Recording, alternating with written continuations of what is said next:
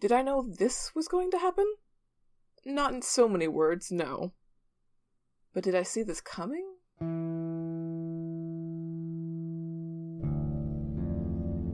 I'll put it this way. Unlike some people, I know where the right place and when the right time will be. So, yes, when the two of them found me, I was right where I needed to be. They threw around earnest promises of a brighter day, and there wasn't a single tell, not a note out of place that said Bartholomew Lax was lying to me. Well, except that their mouth was open. Something about her, though. She didn't say a word the entire time. Didn't need to. Some people fill a room just by standing in it.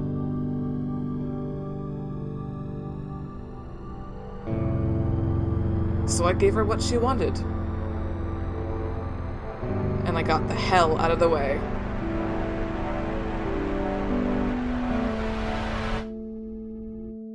Welcome to Spindlewheel Stories. I'm Sasha, your host and game designer. You can find me on Twitter at Sasha_Renell and follow all my game dev stuff, including Spindlewheel at tcabbage. Today we're playing Spindlewheel Festival, and with me is Kavi. Hi, I'm Kavi the Poduri. You can call me Kavi. You can find me on Twitter at yourgirlkv, and you can find the game I'm designing at twitter.com/songsforthedusk. Hell yeah. Please do check that out. It's incredible. Aww. So yeah, today we're playing Spindlewheel Festival. A couple of things up top. We'll be using the X card, which is a social safety measure. If something makes you uncomfortable in any way, tap the X card, and we will replace it with something better. Cards can be discarded here for the same reason. But if you're just unsure of what to make of a card, read it to the group and ask for suggestions. Other people can make proposals, but only the person playing the card can define it. The other thing is Bleed. Spindlewheel is inspired by tarot, which is a practice especially suited for self-reflection. Tabletop games let us project ourselves onto fantastical stories. Spindlewheel is a combination of both. As a result, it's very easy to project yourself onto the cards, which can lead to Bleed. Bleed is when your real-life feelings, thoughts, relationships, and physical states spill over into your character, and vice versa. This is not necessarily a bad thing, but it's something to be aware of, since the deck might deal unexpectedly dark cards. Take care of each other, and don't be afraid to discard cards if they don't fit the tone of your story. We'll also be doing check-ins, so the X card is really good for immediately curtailing a bad situation, but sometimes we aren't capable of asking for what we need in the moment, or don't have a full understanding of what went wrong until later. The check-in phase lets us review what happened, revisit the details, and revise as needed. This happens periodically after world creation, character creation, major events, and you can also call for it at any time. The story that we weave in Spindlewheel is a living document. It is mutable and flexible, and it will come away from these alterations a better story for it. If nothing needs to be changed, the check-in is great for flagging things you're excited about, expanding with details you just thought of, and celebrating the cool things your friends just added to the story. So that's all of that. I want to take a moment to shout out, there's a really good section in the Spindlewheel rules that I don't remember the paragraph off the top of my head, but it is titled No Procedural Generation Without Curation, and it is just such a fucking smart, I tweeted about this, and I'm coming back to say it again, because it's so good. Thank you. Is it in here? Hang on. I'm fucking sure it is, I just don't remember where I put it. It's either in this or the other document. But I can just find that really quick if you like. Procedural. Oh, I guess it isn't in this one. Maybe it's in the not open beta, which is the same URL, but without the open. I made 2 versions of this game when I was submitting it to Indiecade, and then I freaked out because, oh no, it says don't update the file after you submitted it, and I just gave them my open beta file. So I made a different one, so there's a little bit of version control that sometimes does not get done. Yeah, I feel that. I ended up rolling planned 0.31 updates back into 0.3 because our goal was end of February, and we finished 0.3 in the first week. And it was a good thing that I did, because I definitely was so eager to make those 0.31 changes that I had some version control issues myself. Yeah. It's a hell of a thing. Game design is hard, y'all. When will we have GitHub but for tabletop? When? That's probably just GitHub, actually. To some degree, yeah, but I also, like, when will we have GitHub but, like, actually designed for tabletop? Yeah, good point. So the paragraph is, as described, is no procedural generation without curation. It's tempting to let the cards fall where they may, because you don't want to undermine the power of the draw. But while Spindle Wheel is often eerily insightful, it's not infallible. At some point, you're likely to draw cards that run counter to your story in a way that makes your stomach turn, or you might generate a world or character you simply aren't interested in playing. Scrap it. Discard the cards. Draw again. You're the one who powers the machine. You get to decide what kind of stories you want to tell with it. So smart. So good. So yeah, should go over how to read a card, I guess? Sure. That seems important. That seems like the core mechanic of this game. Maybe it would be good to know. Would be good to know how to do. Okay. The core of Spindle Wheel, the fundamental verb, is interpretation. Each card represents a particular idea. The cards have text on them to do so. And the two sides of a card are different. They can be like polar opposites or just two sides of the same coin. For instance, the card that I drew here is the Grave, a devastating loss, a bone healed wrong, or closure gained, last word spoken, the end of an era. Use the card as an anchor for the part of the story that you're telling. A card can be a person or an event, it could be an attitude or a physical object. You can use as much as the entire card or as little as a single word, whatever the situation calls for. So yeah, that's how to do that. Okay. And first we will interpret the world together. So I've laid out these 5 facets, and I'm gonna flip them, and we'll read through them together. Oh, a strong start. Okay. What do we have? We have Plague, Trickster, Bridge, Shadowthorns, Fool, and Raised Glass. That's a good combination of words. I like that. So the core, the heart of the situation, the dominant driving force, is Plague, death contagious and slow, or a well-weathered curse, a broken fever, an acquired taste. We can flip any of these cards if we want. And Trickster, a mad god, thoughtlessly cruel, giddy with malice, or quick and clever, bane of the greedy, enemy of those in power.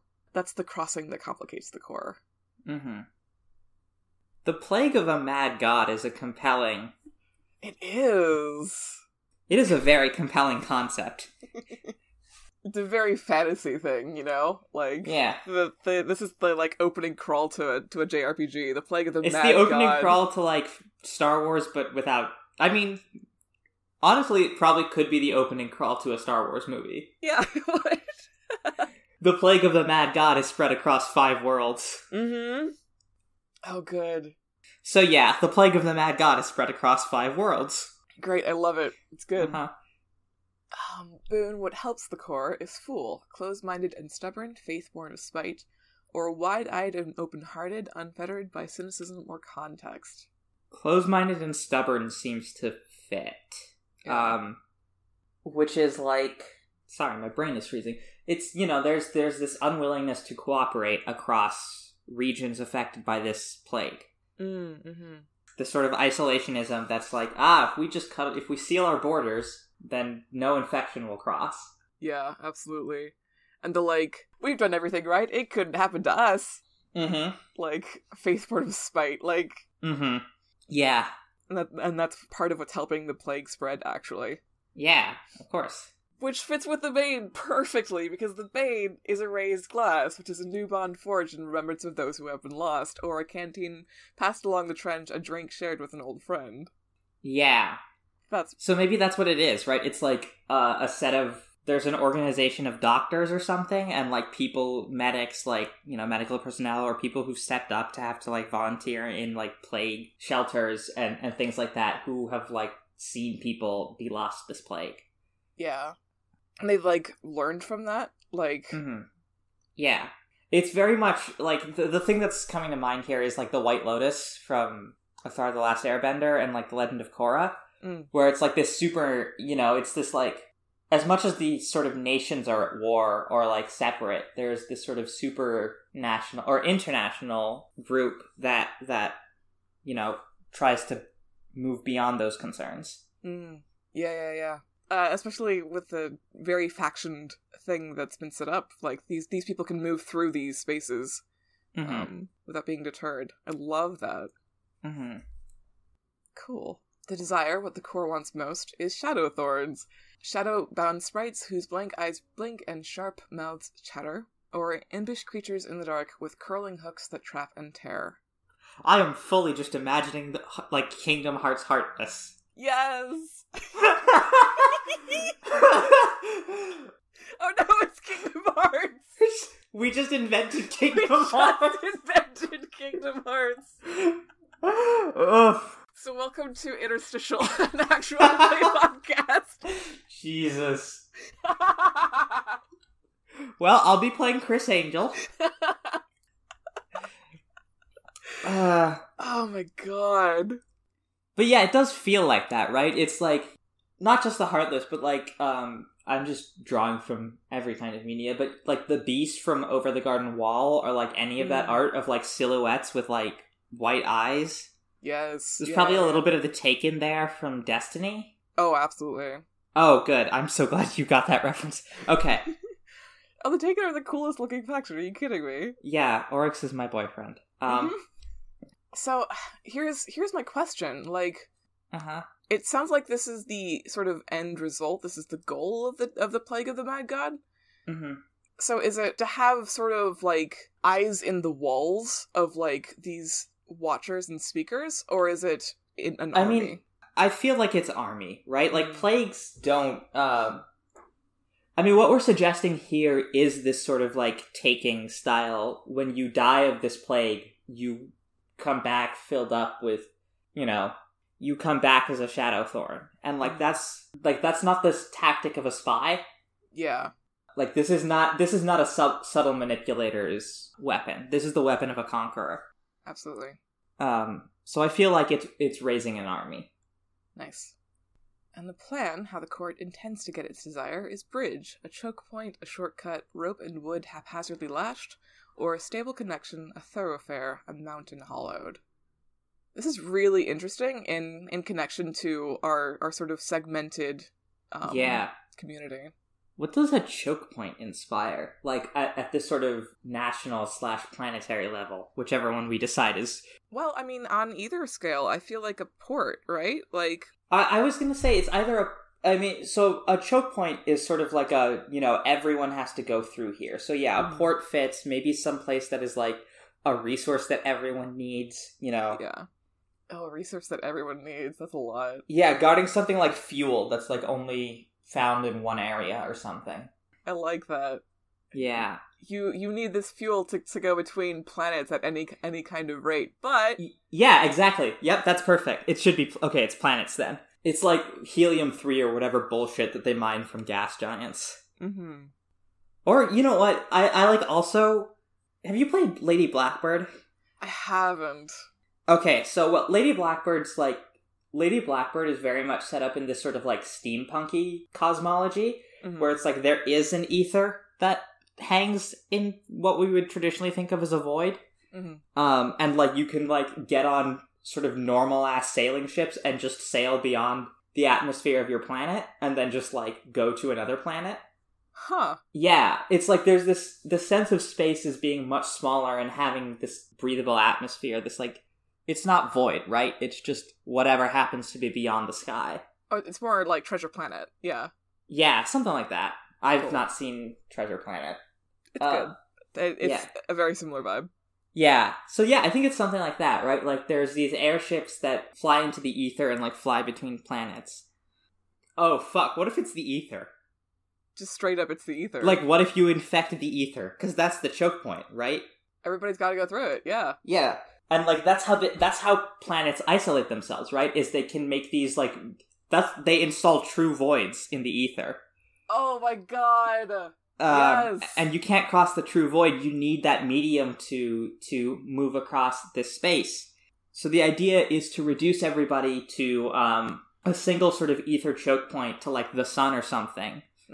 And then like infect the sun. Oh my god. Or infect the ether or something. Yeah. Absolutely. Or like get back to the source of the ether, right? Like the... Yeah. Whatever that is. Maybe it's like a... Maybe, I feel like that is the sun also. Yeah, it is the sun. Good. Perfect. This rules. What a terrifying entity. Beautiful. This Okay. is so good. This game is good. Play this game. Thank you. Hot takes here on Spindle Wheel Stories. Yeah, let's read the world's fates. So picture these as a glimpse into the history of the world. The first card is Clotho, the root of the world's current state, which is Heatwave, the first spring thaw, a thermal updraft, a warm embrace, or dead air, oppressive heat, unrelenting drought. First spring thaw. I was just thinking dead air, actually. I think my sort of dead air seems more obvious, and so I'm interested in what the first spring thaw would be, because I can't think of what that is. Although on second thought, actually, it's easy now that I think about it. It's like, this first spring thaw, ice melted, the old mad god woke up. Ah, yes. What's the other one? The other side is dead air, oppressive heat, unrelenting drought. That's sort of more ominous, right? Yeah, because it just means that this has been a problem as long as anybody can remember. Or at least that's what it implies to me. Yeah, that does, like... That is the question of, like, how recent is this? Like, is this something that we've entrenched and that, like, has been chewing away at this community for centuries? Or is this, like, very, very new? This, I like the version of this that's, like, this solar system has been... That this is, like, a centuries-long plan. I like that. I like that a lot. Because then we get into, like, entrenched but probably not actually that effective methods of dealing with the Mad God's Plague. Yeah, exactly. Yeah, beautiful. Lachesis, the current state of affairs, is Volcano, a dormant goddess, a cooling island lush with sprouts, a season of peace, or Thunder and Fire, a column of ash, lava black and crackling red. A dormant goddess interests me. Just gonna play out the Oryx versus Savathun conflict.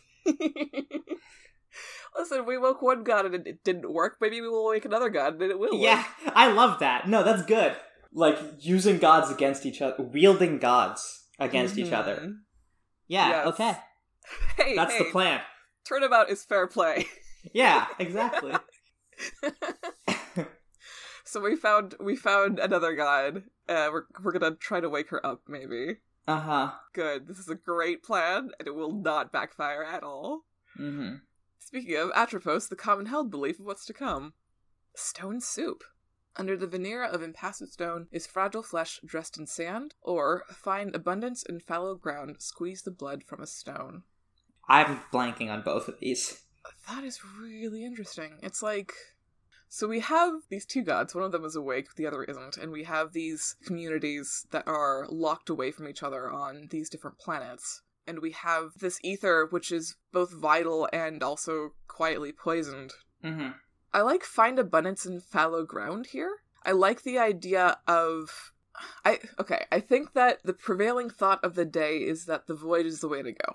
I see. Oh, that's good. Abundance in fallow ground. Exactly.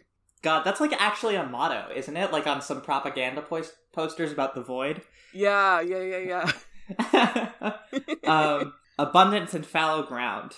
I can't think of a company that isn't just like a real company. Oh, for the company that's in charge of making more void? Or for one of them, at least. Rayheed. That's not... I shouldn't do that. It's not Rayheed. But yeah, right? Like, the propaganda is definitely like, abundance in fallow ground. The void will keep us safe. It could be the veneer. What would that be? Oh, no, I mean for, like, the name of the company. Oh. Yeah, Veneer Industries is a really good name for a company. Fantastic. We got it. Good. So, we should pair the desire with an event. So, the desire card is a card that you'll earn over the course of the game by queuing events. Events are scenes described by the event's name. For example, a conversation, a cataclysm, a gift, that start with the two cards we stacked in the event slots. In this step, you'll pair your desire card with the event that best aligns... Wait, where do we get our desire card? They are right up here. It's part of the 5 facets. Oh, okay. The top one. Yep. Right. Sorry, I thought this was about one of our specific desire cards, not the world's. Yeah, no problem. Okay. We also do this for the world. In this step, you'll pair your desire card with the event that aligns best with your plan. When the event paired with your desire is cued during the game, the spotlight, or narrative focus, turns to your character as their desire finally presents itself within their reach. You'll have the opportunity to narratively earn your desire card by playing cards from your hand in the ensuing scenes.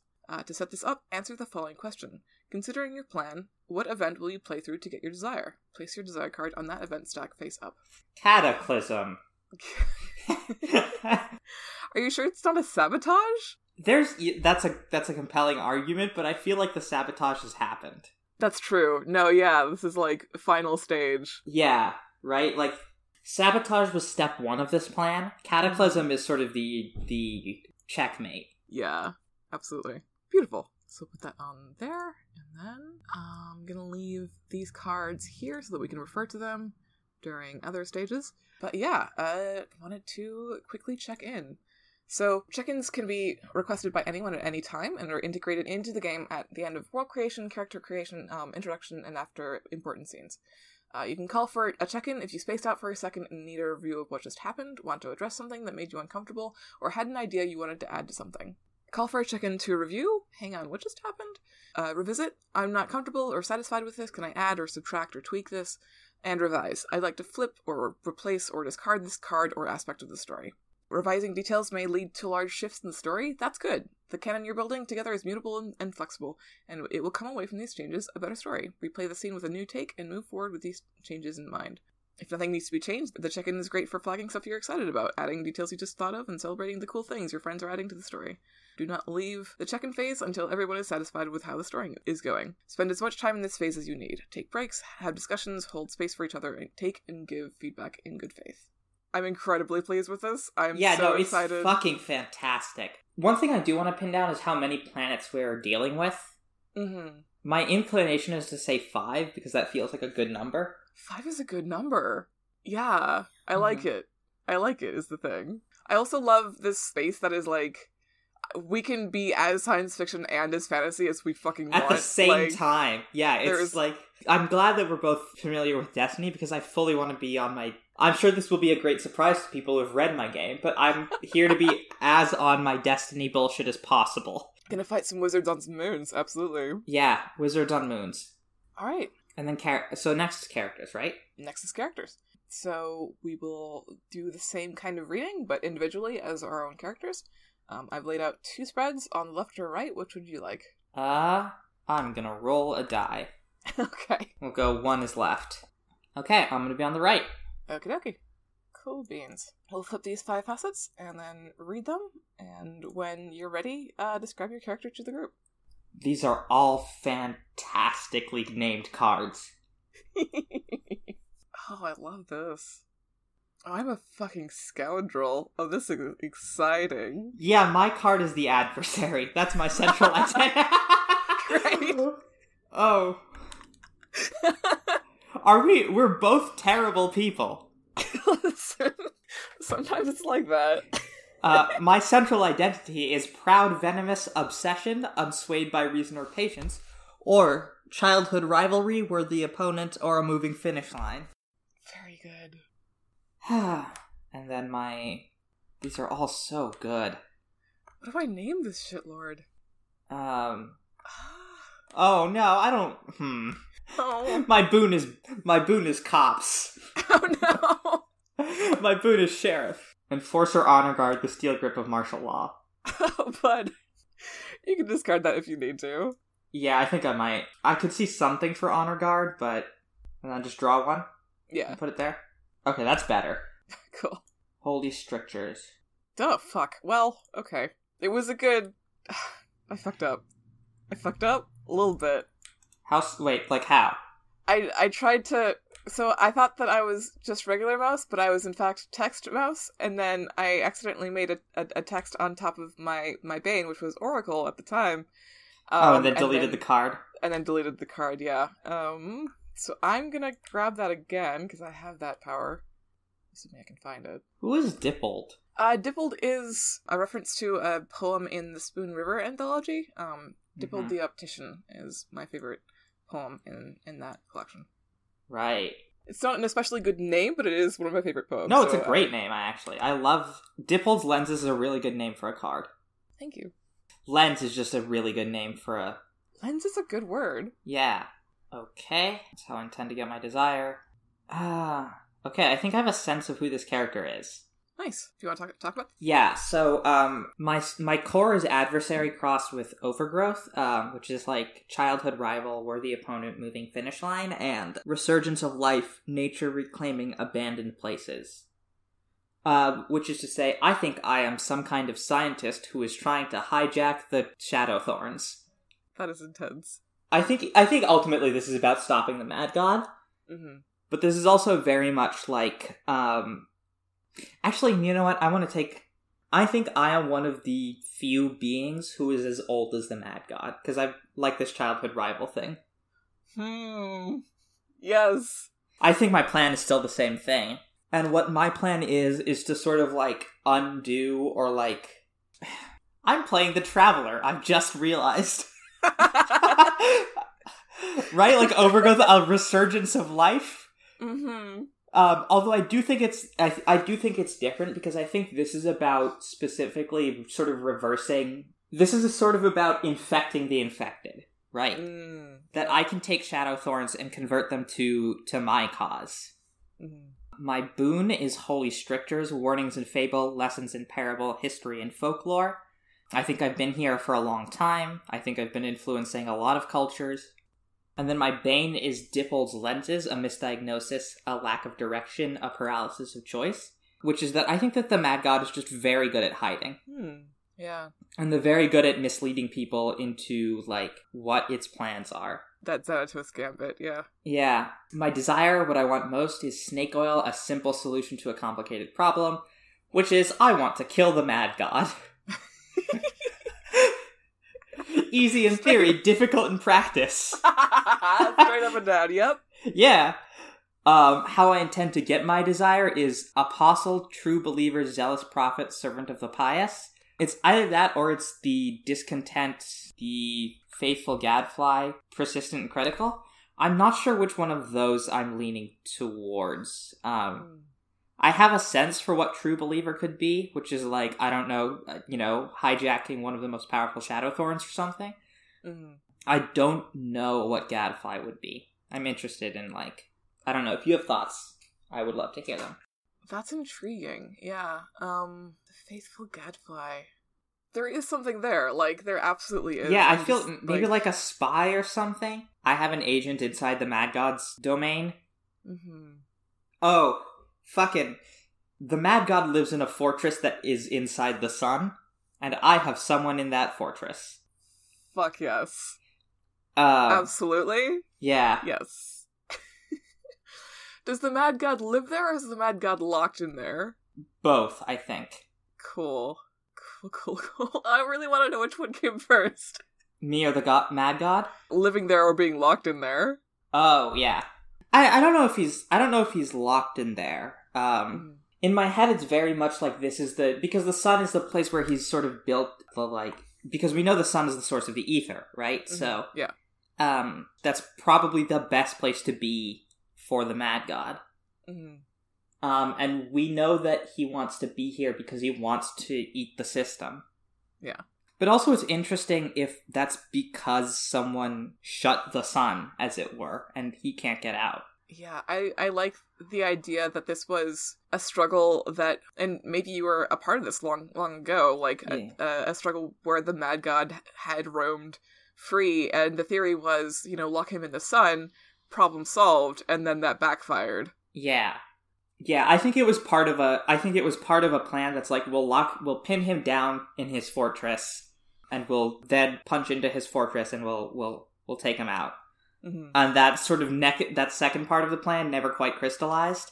Yeah. But yeah, I think that's sort of the idea. Is like he's pinned down there, but it's also his fortress. Ah, what a good stalemate. Yeah. I love it. What's your cool character's name? I have not gotten there yet. Okay. Well, I can describe my character in the meantime? Sure. So my core is Godless, a curious outsider, a wunderkind, crossed by Windfall, beginner's luck, an old habit, a new scar, or a fortune lost, a secret uncovered, a bullet dodged. I think that I am very much, like, I'm on the small scale here. I'm person-sized and person-aged. I can be person-sized. I've been known to be person-sized. Yeah, but I can't not be person-sized. Yeah, that's fair. I could be slightly larger than person-sized, and then I need to take a break. So I'm, like, a freelancer would be the kind way of saying it. A grifter is probably the more accurate way of saying it. Oh yeah, Poppy Flute. Yeah, Poppy Flute, take command of your audience with a kind word and a catchy tune. I'm charismatic, and I'm handsome as hell. I've got a great smile. I have infectious enthusiasm and an honest handshake. Like, everything you need to fool people. And sometimes it's real and true. That's what makes it even more deceitful. My bane, what works against me, is Oracle. Small town seer, happy medium, crafter of household miracles. This is either...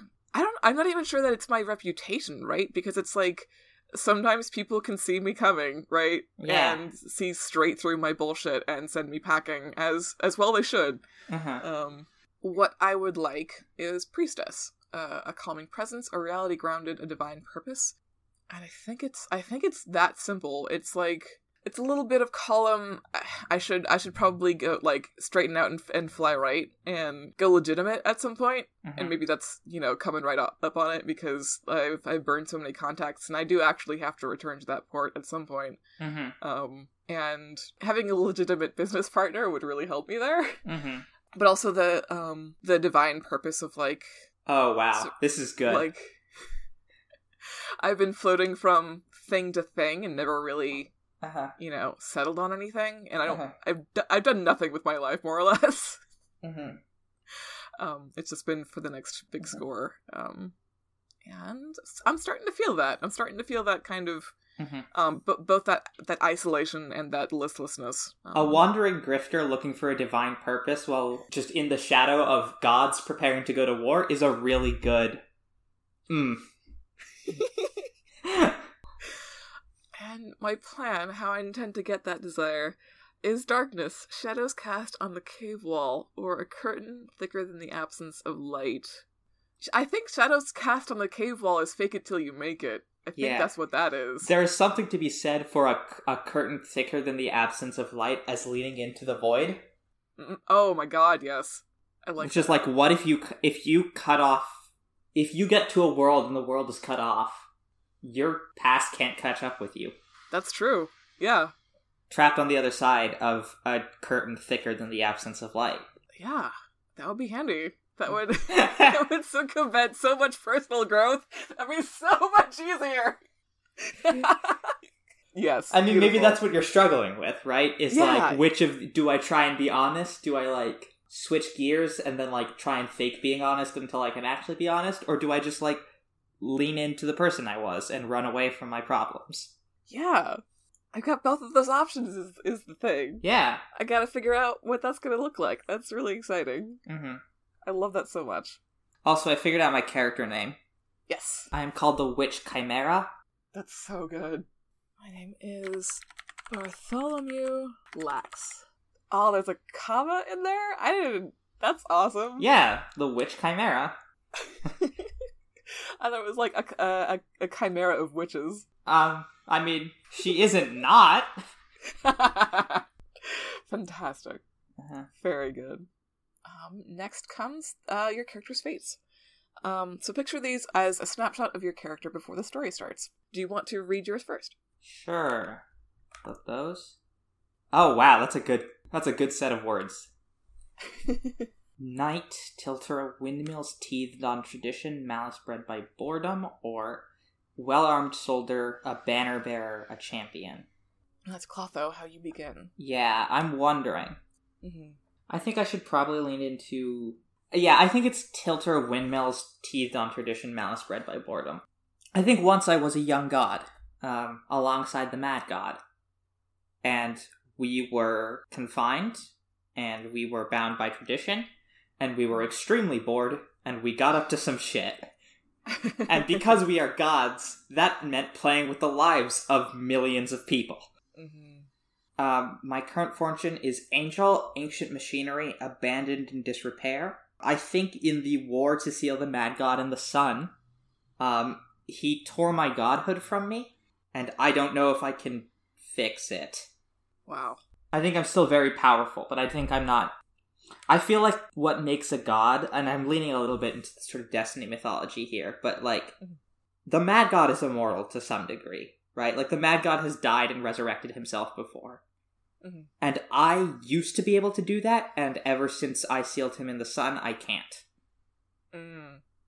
It's broken, and I don't know how to fix it. Who? Progenitor, a precedent, a familial tie, the water of the womb, a surrogate, a found family, the blood of the covenant. That's your Atropos, how you will end. So, the Atropos is mechanically important. Your character's Atropos may seem like a glimpse of what awaits them at the end of the game, but it's not a passive fate. Your Atropos will be your swan song. Your final move. It's the card you'll play to end your story, and you'll decide what it means then. So you'll keep your Atropos card face up on the table in front of you until you're ready to play it. Okay. So you don't have to interpret what this means now. You can if you would like, but... I have ideas, but yeah, I think I'll leave it for now.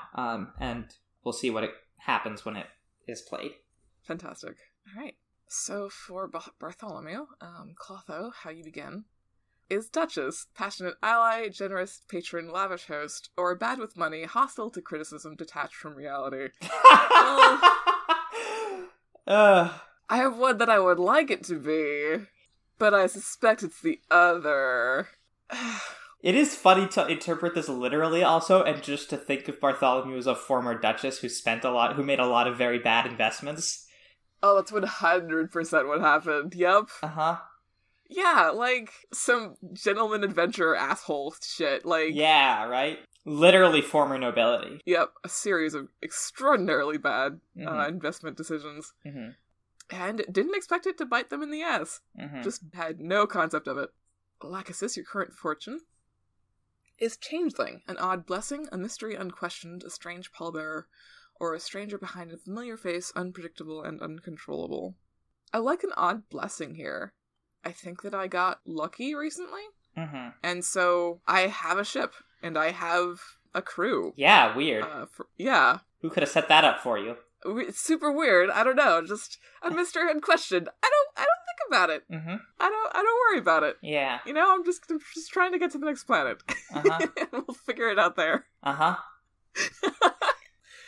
And Atropos, how you will end, is second son, a moon out of orbit, starved of companionship, seeking completion, or stricken from history, unseen in mirrors, unreflected in lakes.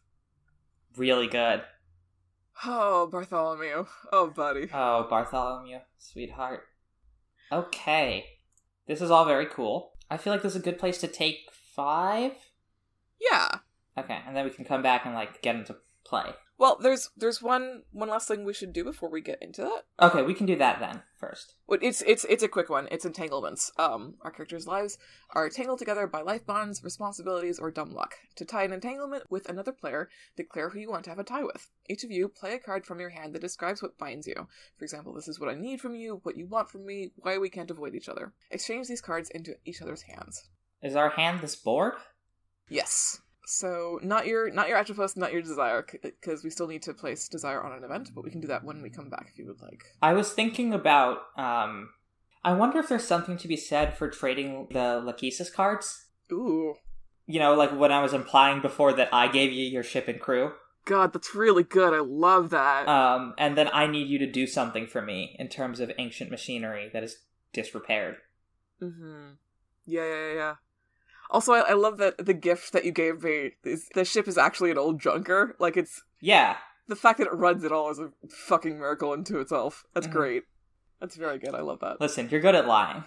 I know. Just tell yourself that it's a good ship. It's got good bones, you know? They don't build them like they used to. Uh-huh. For a good reason, because it sucks. But they don't... It's, you know, one of a kind. They don't build them like they used to thousands of years ago. Okay. Fantastic. So, when we come back, we'll place Desires and then get into it. Sounds good.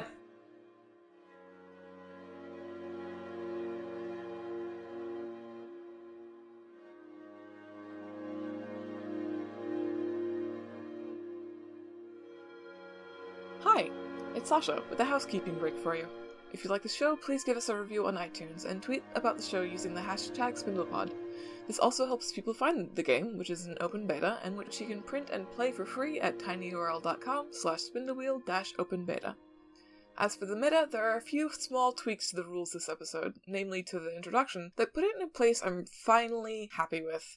Playing for the Arbiter on behalf of another player gets you acclimated to thinking about each other's characters as much as you are your own, and rewards paying attention and being a fan of each other's characters, which is aces. This'll be the last festival game for a while. I have some other modules I want to run for the show. I should clarify, the show isn't cancelled, and we're still going to be playing Spindle Wheel. I just feel like 20 episodes is enough to give a good idea of how the festival module is played, and it is developed as it's gonna get. But, I can't imagine a higher note to go out on than this episode with Copy. I'm so enormously pleased with this episode. That's it for the meta. Thank you to Mike for the interim theme Golden Threads and Mist. You can find him on Twitter at @me&ampersand. Let's get back to the show.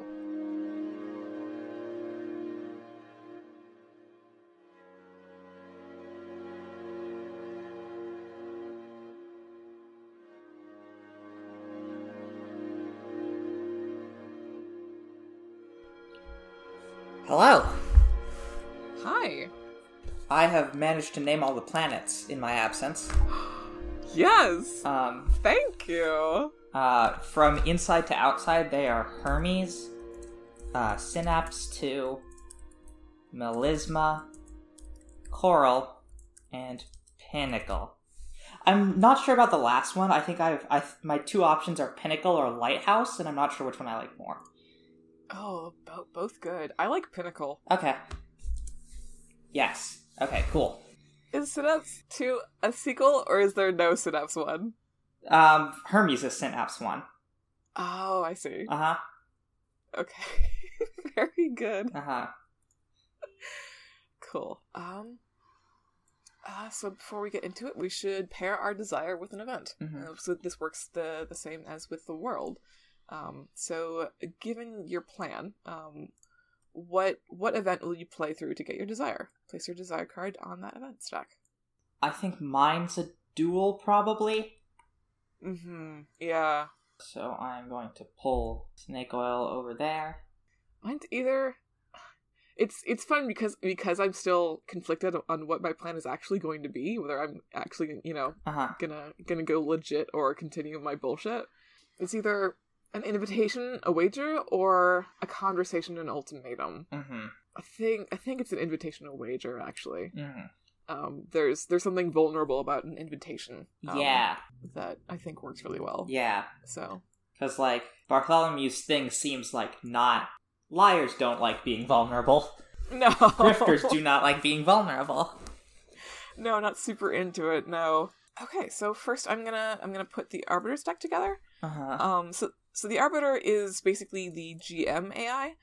Whenever we need a reaction from the world, or whenever we take a second to reflect, then the Arbiter takes a move. Mm-hmm. And either of us can draw from this deck and interpret for each other, and sort of figure out together what the world does in response. Mm-hmm.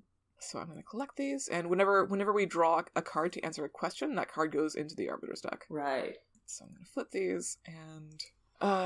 yeah, that's as shuffled as they're gonna get. And then the world's Atropos is by no means guaranteed. We'll find out at the end if it came true. Mm-hmm.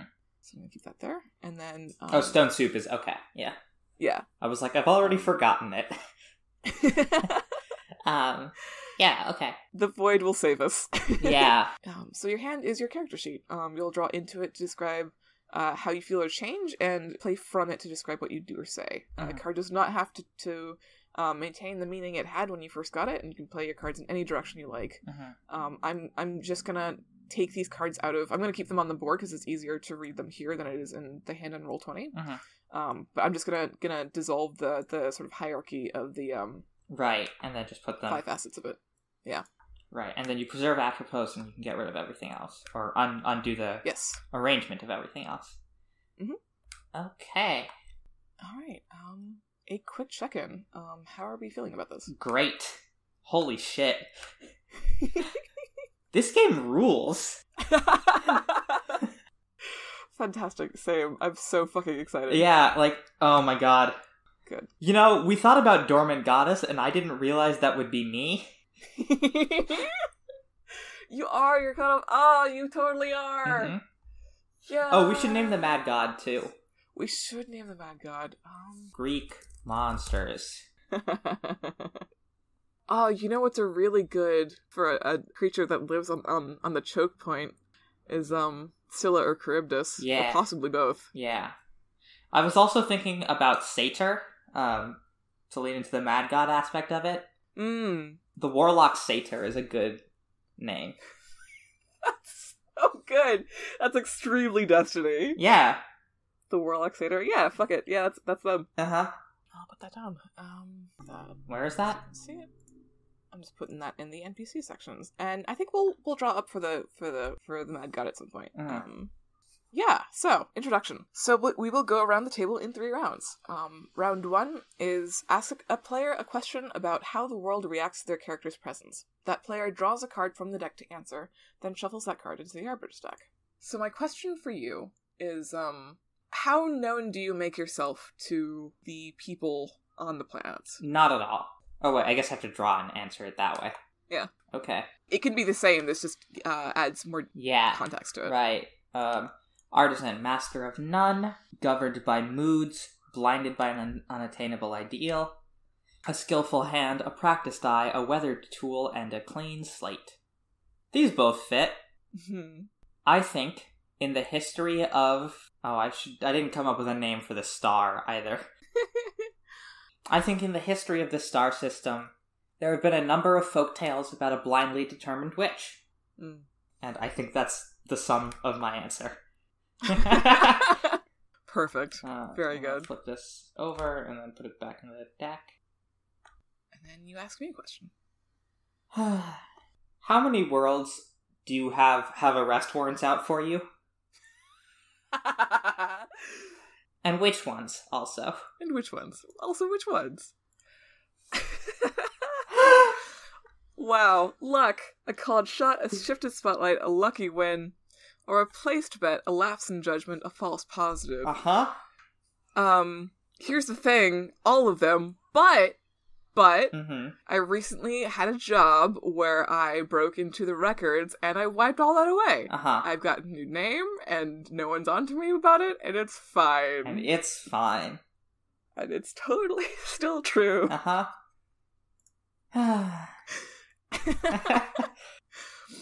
Perfect.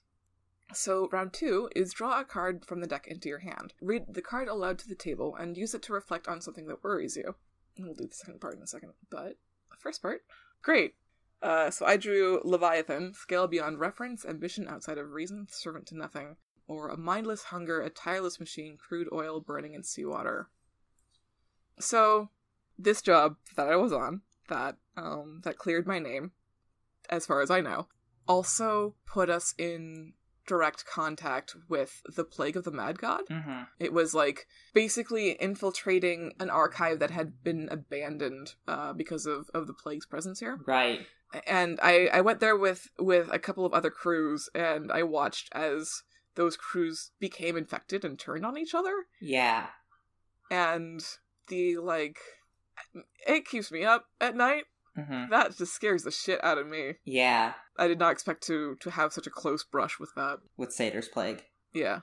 So that's been worrying. I feel like Satyr is just enough of, that guy, that it has been named Satyr's Plague, even though people don't know Satyr exists. Yes, I love it. And now I will describe what worries me. Vampire. A legendary monster, cold-blooded noblesse, a parasite. Or, vitality to the dying, life to the dead, vengeance to the wounded. I'm trying to come up with something more... I think in some ways, actually, I like this. I think it's that I can see... It's similar to what Bartholomew's feeling, right? In that Chimera can see on a grander scale what Bartholomew saw in miniature. Which is that is happening all over the Star Sector. Crews are being hijacked, they're being infected by the plague, being converted into these sort of negative beings. And it is faster than I can pluck my own champions from them. Yeah. They've stolen some back, I bet. He's stolen some back from me. Oh my god, yeah. That legendary monster, right? Maybe it was some of your best. Yeah. It was losing one of my best weapons. Mm. And then it was a legendary monster. And it, it's, I think whoever that was dead now. Has been killed by, like, my other champions. But it was a hell of a blow. Yeah. Yeah. And then I'm going to change this really quick. Yes. Okay. So the second half of round 2 is once everyone has reflected, play a card from the Arbiter's deck. Describe how this card's effect on the world plays on another player's anxieties. So I will go first as example and attempt to shuffle this very, very lightly. And flip this. Trickster. Quick and clever, bane of the greedy, enemy of those in power, or a mad god, thoughtlessly cruel, goody with malice. God, ugh. I like... okay. So tell me what you think of this. Mm-hmm. What if there has been a coalition between the planets, sort of the last remaining hubs of, like, contact between them, and they have had a scare and they have shut down enemy of those in power. So they've shut down the Alliance? Yeah. Oh, yeah. I like that. It's like the collapse of the Synapse Agreement. That's so good, yes. Is what they call it in, like, the news. Mm-hmm. There's a very good scene of, like, that's the headline on all the news channels. People read it in like, papers and, like, ether ports. Yes. It's all anybody can talk about. What happens now that the Synapse Agreement is gone? Yeah. Maybe Veneer Industries can clear out some more of the ether now. Yeah, maybe, with those sanctions gone, Veneer can actually get some work done. Yeah. Ugh. Hellish. Word. Ugh. Gross. Okay. Yeah. And so if you would play on my behalf, I would appreciate that. Okay. I'm just gonna take this top card and flip. Heatwave. The first spring thaw, a thermal updraft, a warm embrace, or dead air, oppressive heat, unrelenting drought. Which world are you on right now? Let's see. Look at that. It's a beautiful list you've put together. I'm on Melisma. Mm-hmm. Every day you hear of a Shadowthorn attack, and it gets closer and closer to where you are. Oof. Just like every day. Or not every day, but it's like every 2 days, every 3 days, Mm-hmm. On Monday, there's one halfway across the world. Halfway across Melisma. Thursday, it's on your continent. On Saturday, it's on the other side of the nation that you're in. On the next Monday, it's like in your province. Yeah. And they're all like, this isn't conquering, right? It's random. They appear in I sort of imagine them appearing very much the same way that the Taken do appear in Destiny, which is like they just drop out of portals in the sky, out of these tears in space, and, run screeching at, any living thing nearby. And they appear, and, Melisma just deploys its armies, and they're killed and pushed back. But, people die in these attacks. Yeah. Some people are taken in the attack. Some people are converted into the Shadowthorns. And it's just... it's one of those things where you can read a pattern into things that maybe there isn't one and maybe there is. But it sure feels like they're getting closer and closer. Yeah. Unrelenting drought. And, even if I look for patterns there's no warning before it happens. Yeah. There's nothing to prepare for, really. Yeah. Yeah. Perfect. Round 3 is engage the world by playing a card to describe how your character reacts. What do you do about it? I have to look at my cards. I have a sense for what I want the thing to be. I just can't... I'm trying to figure out if I can... So I could either skip town, which sounds like the smart thing to do. Or I could try and stay and, it's a good card for that. I have a sense of what I want Chimera to do. Go for it. I think this is Changeling, and I think it is what it is Bartholomew meets one of their contacts, one of the people who, they run scams with or something, or, get tips from. and they are behaving very strangely. They are not behaving at all the way Bartholomew expects them to, and I think they pass an invitation, like a tip. Oh? Yeah, like it's just a very well-sealed invitation. I wonder what this looks like. It's like, I think it's red with black lining, if that makes sense. Mm-hmm. Mm-hmm. And they're really like, they don't want to talk about it. They're just like, this is all I have for you. Changeling, a stranger behind a familiar face, unpredictable and uncontrollable. Mm.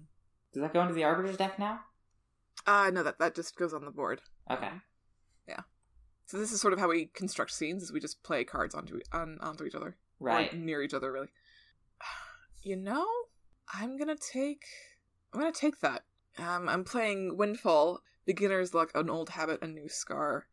I think the old habit here is that, like, this is very weird, but I've had really good interactions with this contact in the past, and, like, sometimes you have off days, and I'm, like, making a really big gamble, assuming that's what the problem is. But it'd be really nice to just have a win here, so I'm gonna take it. And, yeah. These actions display the two fronts for storytelling, reflecting the interior character and engaging the exterior plot. On your turn, you can use one card to reflect or engage. To reflect, you draw a card from the deck into your hand. Read the card aloud to the table and use it to describe how the scene makes you feel or change. Whenever a player reflects, play a card from the Arbiter's deck. When engaging, to make something a canon part of the story, play a card on the board and describe how you act, what you say, or what details you add to the scene. To act on another player, put the card in their hand. There's also asking a question. Asking a question is a free action. Ask anyone at any time about anything. If the deck answers, shuffle that card into the Arbiter's deck. So now we can move from here into events. So once all the characters have been introduced, determine which event has been queued. The game takes place within events. Events are scenes described by the event's name that start with the two cards in the event slot. To queue an event means to indicate with character action or player prompting that you want to play it next. When someone queues an event, starts a conversation, tries a challenge, causes a cataclysm, etc., that player decides on an event, then flips those two cards, crossing one over the other like the core. Use these cards to frame the scene. An event can be the focus of the story, additional details to round out facts already established, or just the backdrop to the scene. If there's a desire card, spotlight it in the description. Go around the table, engaging or reflecting on the scene until it feels the scene ends, or another event is queued. Often, the scene will roll directly from one event into another. Choose takeaways as you transition between each event. Once the scene comes to a satisfying close, check in. Queue events early and often. So not to jump you to your desired event right away, but I did just literally give you an invitation. You did very physically offer an invitation, yes. And that's delightful. I think that works super well. So let's go to that. So I will put this up here. And as a reminder, my desire is legitimacy, either given or earned. A calming presence, a reality grounded, a divine purpose. And I will leave you to flip and cross those two cards, if you will. So what do these cards do? They inform the core of the scene? Yeah. Okay. So we have Magic Beans, a Misdirection, a Dream Sold, or Gutting the Golden Goose, or Within a Seed Waits a Mighty Beanstalk, a Precious Jewel, a Strange-Headed Child. And we have The Fallen, a would-be martyr with delusions of sainthood, a powder keg in want of a spark, or a sheep fleeced, a chump bamboozled, a chronically unlucky sucker. Well, fuck me, I guess. I think I want to make The Fallen the crossing. And I think I want to make Magic Beans, Mighty Beanstalk, Precious Jewel, Strange-Headed Child the upright core. I think the way this scene works is that, like, so are there any special rules for framing this, or can I just, like, say stuff? Pretty much you can just say stuff, keeping in mind that the desire is spotlit here. Yeah. But, like, just fucking make it up, yeah? Yeah, I think the invitation is to a house. Melisma architecture in my head is very much like European, very close-cut cities. Like, roads that are not big enough for cars. Roads that were built before cars. And, like, that people are squeezing through. Lots of cobblestone. Lots of very, like, it would be bad if an earthquake hit. But Melisma does not have a lot of earthquakes, I think. I think it is a thunderstorming evening. Lightning striking the sort of, like, towers that protect Melisma from its heavy storms. And I think there's just an enormous house with the dark blue night, like, lit by these gold street lights. And I think the address of that house is the address on the invitation. And the invitation reads something like, Miss Chimera formally requests your presence at time and place to judge your worthiness for, what's the formal word for job? That's a really good question. Contract. For a contract of remarkable magnitude. Beautiful. Okay. Well, I'm gonna spring for it. Mm-hmm. I'm gonna... okay. Well, one option is to bring a gift of some kind via Duchess. Mm-hmm. God, that's so ostentatious. It might actually be that. Yeah. Like, sees the address, goes, oh, it's one of these houses. And then just, like, suits up in their old attire, right? Like, their fucking old money attire that they still have. Yeah. Specifically for this purpose. Mm-hmm. And bring some sort of gift. What do they bring? I'm gonna draw for it. The fountain. Industrial fall off, leeching ruin, the venom in a serpent's corpse, or spring water trickling down rocks, tide pools teeming with life. Yeah, I think I'd say... Okay, go ahead. No, please, what? Oh, I was just imagining, like, a Marimo. Those little... I feel like that's not off the wall. Like, no. Yeah. But I do like a little creature thing. Mm-hmm.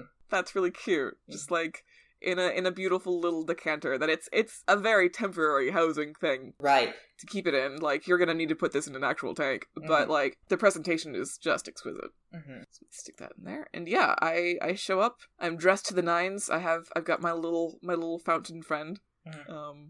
Tucked under... What is dressed to the nines? What does Bartholomew look like, actually? Bartholomew is pretty average looking on the whole. I think has an asymmetry to their face that is very pleasing. Mm-hmm. And has, like, fairly long hair, and they usually keep it up in a variety of braids, but today it is down across their shoulders. Right. Okay. I think the person who opens the door looks like a Destiny Titan. In the sense of, like, big, very plate armor, very much evoking that sort of, like, imposing stature. It looks like they've been passed through a photo negative filter, like, several times. So that, like, it's sort of like when you run a phrase through Google Translate, and then run it back several times. Like that, but for the way light plays across this person. Oh my god. So, like, it's still clearly the same person, but it's not quite right. And I think they say something to the effect of, right, the witch is just this way. And, like, they lead Bartholomew into a parlor. Or not a parlor, a dining room, which is, like, there's this I think there's a table that is, like, long-ish. Just long enough that, like, there is a weird distance because Chimera's at one end of it. Great. And then Bartholomew is, sat at the other. Chimera, I think, looks mostly human. She's like an olive skin woman, like Southeast Asian features. I think she has like probably shoulder length hair that's like tied up, and she's dressed in like red, I think. So like olive brown skin, and then like also there are hints of other things in her, right? Like she's got feathers on her face. She's got gills, I think, on her neck. There are patches of her arms which are scaled instead of flesh. She has a tail, I think. It looks like a lion's tail in, like, this, like, white fur. These are many of the things she's been before. Fantastic. And I think Bartholomew has served a very nice dinner. Hooray! Yeah. Listen, free food. Yeah, free food. Hell yeah, free food. And so do we just, like, what's the deal with cards and just, like, with regards to roleplay? Whenever you say something that feels important, you should play a card to support it. And also, you can only play one card at a time. Okay. I'm gonna start with Knight. Alright. Which is Tilter of Windmills, Teethed on Tradition, Malice Bred by Boredom. I'm leaning very hard into the Tilter of Windmills here thing, because I think the thing Chimera says is something to the effect of, Bartholomew lacks. You are a very good liar. I can be when the occasion calls for it. I would like to call for a very, very good lie. 2, in fact. I'm here to commission 2 very good lies from you. 2 very good lies. Well, you give me the notes to sing, and I'll belt them for whoever needs to hear them. Poppy flute. Take command of your audience with a kind word and a catchy tune. I think she smiles at that very slightly, and I think she says, "Good. I need you to lie to my corpse, and I need you to lie to the sun." I beg your pardon? My corpse and the sun. That's what I thought you said. Okay. What am I saying to your corpse and to the sun? You are to convince my corpse that she is still alive, and you are to convince the sun that we should be allowed in. Oh, those are some big asks. I haven't had a whole lot of discussion with death. It's been sort of a badge of honor for me. This star system is born of war, Bartholomew Lax. You are to convince my corpse that she is alive, because without her, I cannot match the god that hides in the sun. Okay. So, I don't think that Bartholomew Lax is an especially spiritual person. Mm-hmm. So this conversation is fucking buck wild. Yeah.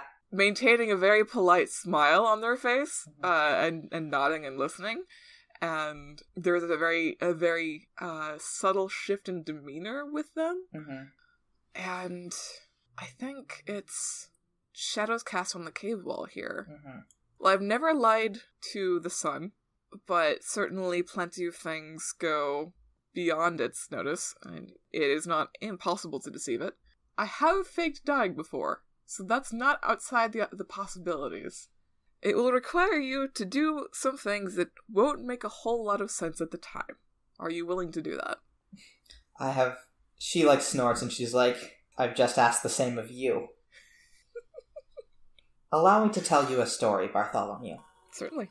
And I think this is Holy Stricture's Lessons in Fable, in history and folklore. I think the story she tells is a riff on myths that Bartholomew has heard, or folk tales. This is she is telling a story that in the real world would invoke Red Riding Hood, right? Or it would evoke Cinderella.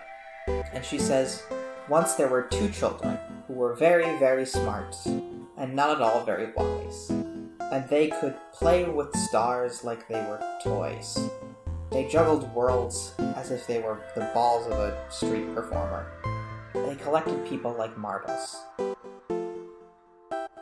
One day, one of these children decided that he wanted all of the marbles he could ever find. And so he set out across the cosmos, star by star by star, eating and eating and eating and eating. And the girl followed him, black hole by neutron star by supernova, trying desperately to save the worlds that he would so easily devour. And then, some millennia ago, I sealed him into the sun, and he cut my godhood from me and killed it. I want it back, and I want to kill him much harder than he killed me.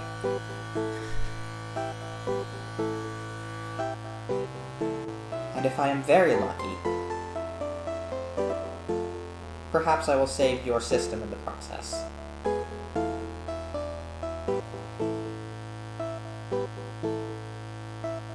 That is a very interesting story, Ms. Chimera. I should have established something. I meant to say this before. As she tells this story, it's very much I can't pin down any specific movie in which this happens, but it's one of those things where the room fades out, and the chair and the table they're on are replaced by images of the story that she's telling, right? It's Chimera and Satyr as children playing together. Chimera or Satyr, eating star systems and taking their people. Chimera trying to follow the trails of dead stars and the history of their long war. Worlds burning. champions that they dueled over. The battle in the star of the system. So, like, she is very clearly established that she is magic. Yeah. I meant to say that beforehand, so it didn't sound like some weird shit she was making up. But yeah, I think that's how she sort of demonstrates the truth of her story. I have a question, which is, on the sort of broader scope, how weird is it to see magic in this world? Like, probably not very, but, like, is this distinctly unusual? I think this is distinctly unusual because it represents power. Mm-hmm. Like, people can do... Bartholomew has probably learned... Like, I feel like magicians have learned real magic tricks. Mm-hmm. In the sense that they can make a coin disappear by, like, teleporting it into their pocket or something. Yeah. I think this represents...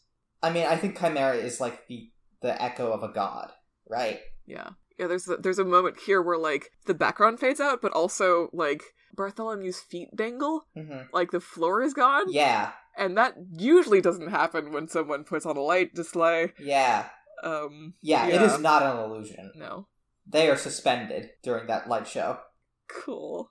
So, I think what Bartholomew says in return, once they have sort of composed themselves, still clinging to this little fountain friend, mm-hmm. sort of like clutching it on the table, probably. They say, maybe it's both of these. Which card are you playing? Sorry. I'm playing Oracle, small town seer, happy medium, crafter of household miracles, or soothsayer, bell ringer, wild-eyed prophet. This can be done, but it will require very particular timing, which I cannot provide, but I know someone who can. And so I want to draw up for a new NPC, the Oracle, who will still take Bartholomew's calls, or maybe not. We'll find out. Uh-huh. So to draw up for a new NPC, you take two cards from the deck and cross them, and then use them to sort of describe the character. Okay. Ha! You know, that's fair. That's fair and it's valid. Nightmare, fears justified, omens fulfilled, and grandmother's ring, and old grudge, a tepid piece. Fuck. Okay. So it's absolutely someone whose predictions have never, ever, ever been wrong, that I don't have a super good relationship with anymore. Uh-huh. A new partnership, a steady alliance, yeah. Yeah. I think what's great is that, like, they saw all of it coming, so they weren't surprised by it, but they were disappointed. Mm-hmm. It was probably just, like, a really basic grift of, like, oh, here's a beautiful priceless thing in exchange for your services, and the thing is, like, some garbage. Yeah. And it's like, I shouldn't have expected more from you, but I did. Mm-hmm. What's their name? I'm trying not to just go to Cassandra, because we're already so deep in Greek myth. Yeah, same. I was like, that seems a little too on the nose. I think, Torchlight? Torchlight's great. Mm-hmm. Yes. I'm gonna go by Torch. Good old Torch. Mm-hmm.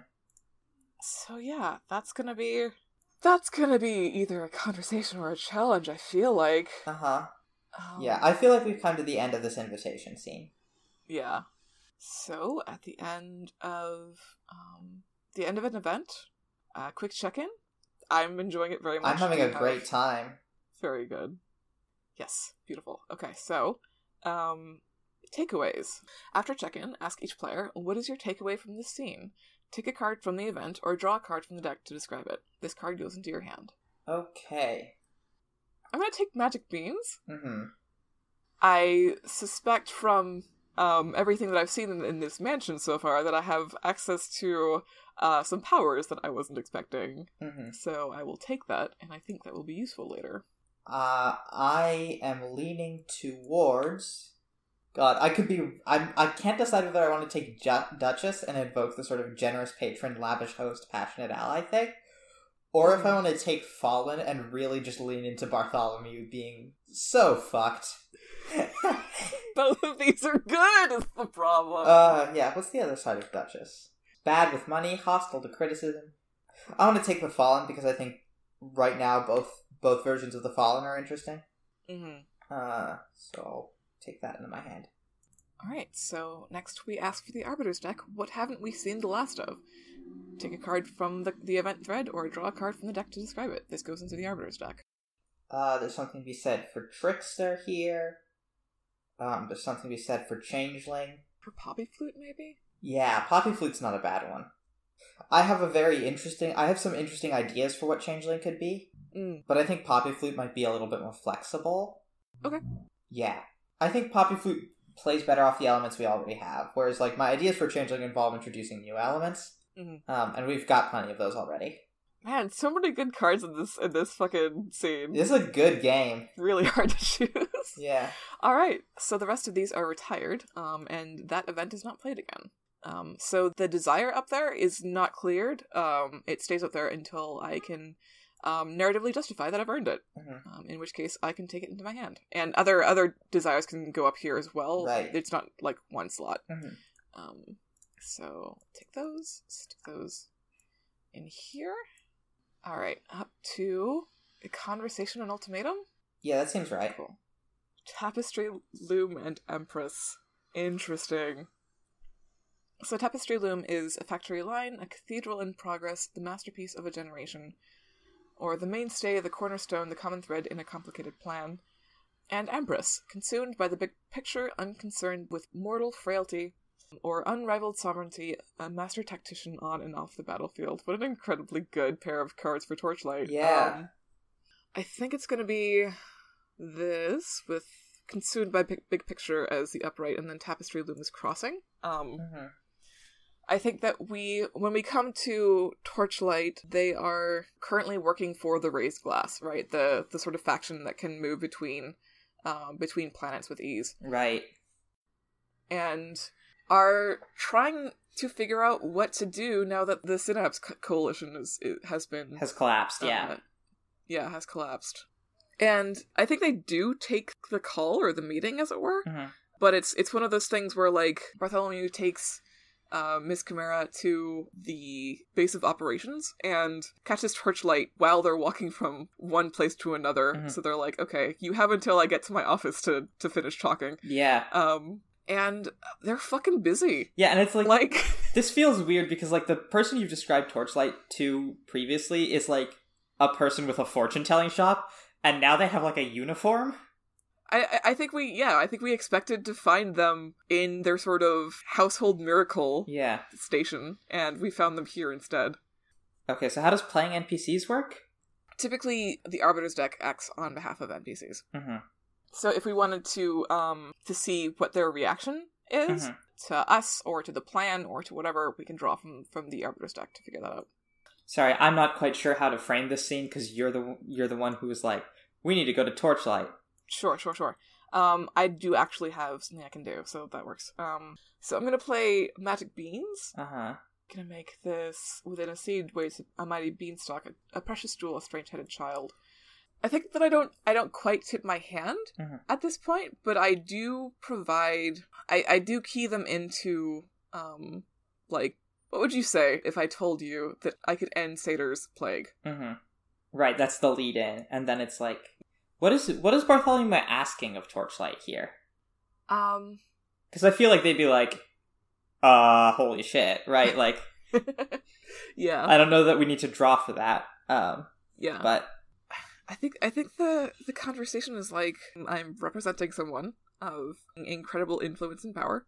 Chimera, like, waves very daintily. Yeah. And, you know, there have been plans to combat this in the past, but nothing to this scale.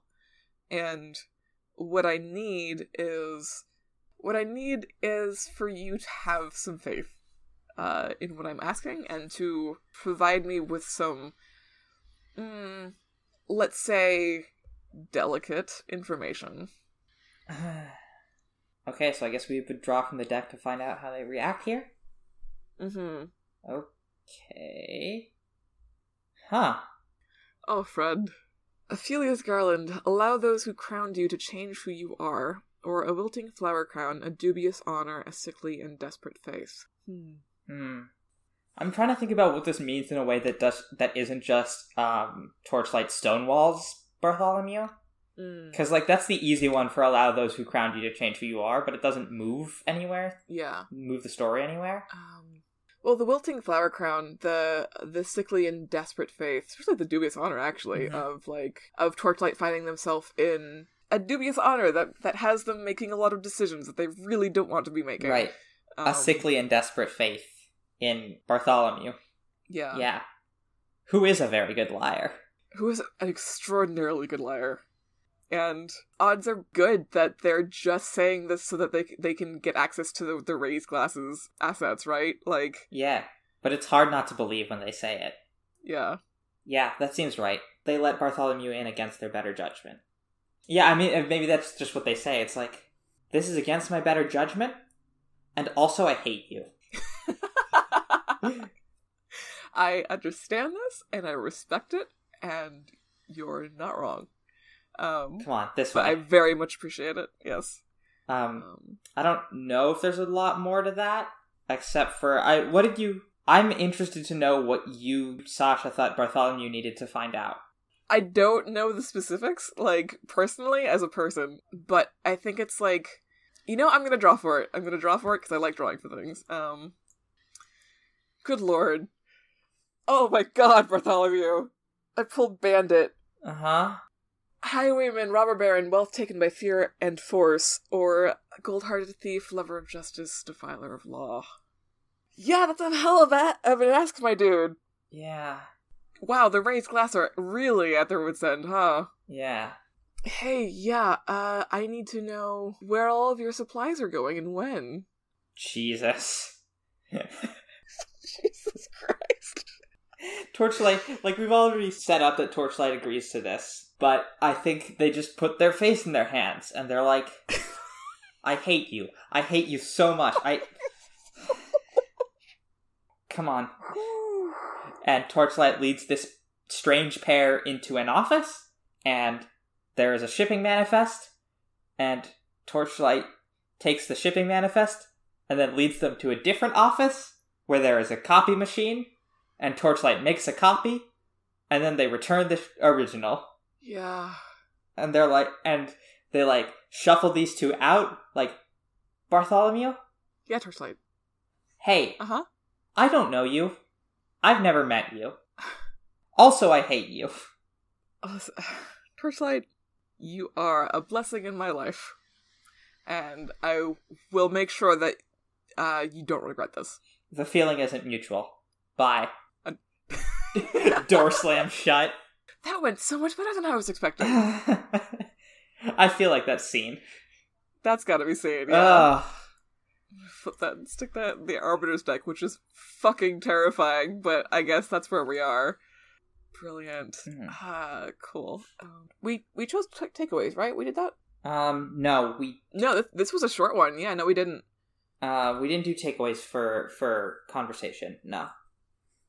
I think that I'm gonna take Priestess. I feel like this has been the first evidence of, like, having you along has very clearly given me legitimacy I did not earn. Yeah. So I'm gonna take that. But this is also very literal divine purpose. Yeah, exactly. Mm-hmm. I am going to take Empress because, unconcerned with mortal frailty, and Master Tactician. Yep. What haven't we seen the last of? My inclination is to say Ophelia's Garland, but I could also see an argument for Magic Beans. I like Magic Beans. I like the possibility of getting the golden goose. Yeah. So I'll flip that and stick that. That's a good one. Cool. The rest of these are retired, and we go to the next scene. So we've gotten the manifests. A challenge, a gift. I feel like a revelation, a cataclysm, that's going to be really good for the next one after this, or the last one. That's my feeling. I guess here's my question. What's Bartholomew's plan? That's a fine question. I sort of assumed you had one. Bold of you to assume that. I think it's like, so my goals are to trick a corpse into thinking that it is not dead, and to trick the sun into allowing entry. Yeah. And the way that I'm going about it is I need a shipping manifest of everything that's happening in the system. In order to time something very particular. So, okay. Just looking through the events. A challenge, a gift, a revelation, a cataclysm, a trial, a duel, a vision, a sabotage. A trial, right? Yeah.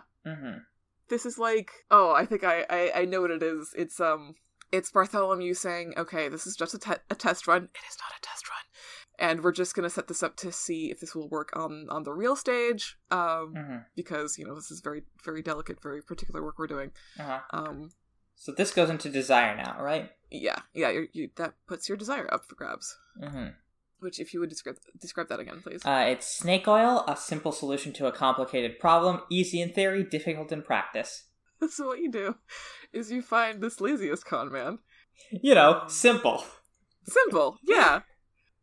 Keepers and the Sea. That's a good combination of names. I don't even know what these cards say, but... Keepers, archivists quietly collecting gestures, stealing turns of phrase, or wandering monks speak truths that wound and knowledge that corrupts. And the Sea, the kiss of the surf against the shore, sunken treasures, nets full of fish, or not a drop to drink, an unfathomable distance, an abyss that light has never touched. Okay, I know what this is. So, Bartholomew flips through the manifest, and the thing, I feel like they discard most of it, and the thing that they were looking for is the Veneer Corporation's plans for the next month. And the thing that they find here is that the Veneer Corporation has been not working with, but maybe working along the grain of the Plague of Satyr. Where there is a moment in the transformation from how you normally are to Shadowthorn, right? There's an instant just after death where the catalyst starts to take form. And in this moment, in the unfathomable distance, in the abyss that light has never touched, there is... God, it really is Kingdom Hearts.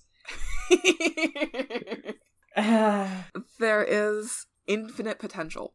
And Satyr's Plague uses it to create its Shadowthorns. But the Veneer Corporation has been using it to generate void. Right, and destroy ether.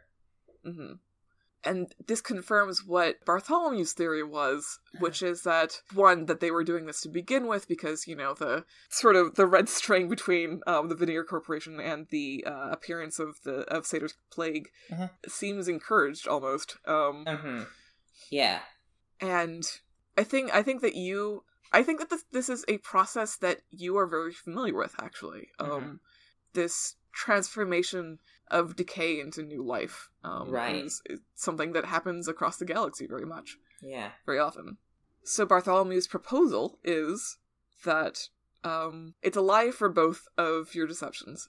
The sun doesn't have to keep nothing out, and it's in that moment just beyond the threshold of death that you can trick yourself into being alive again. Oh, that's so good. Right.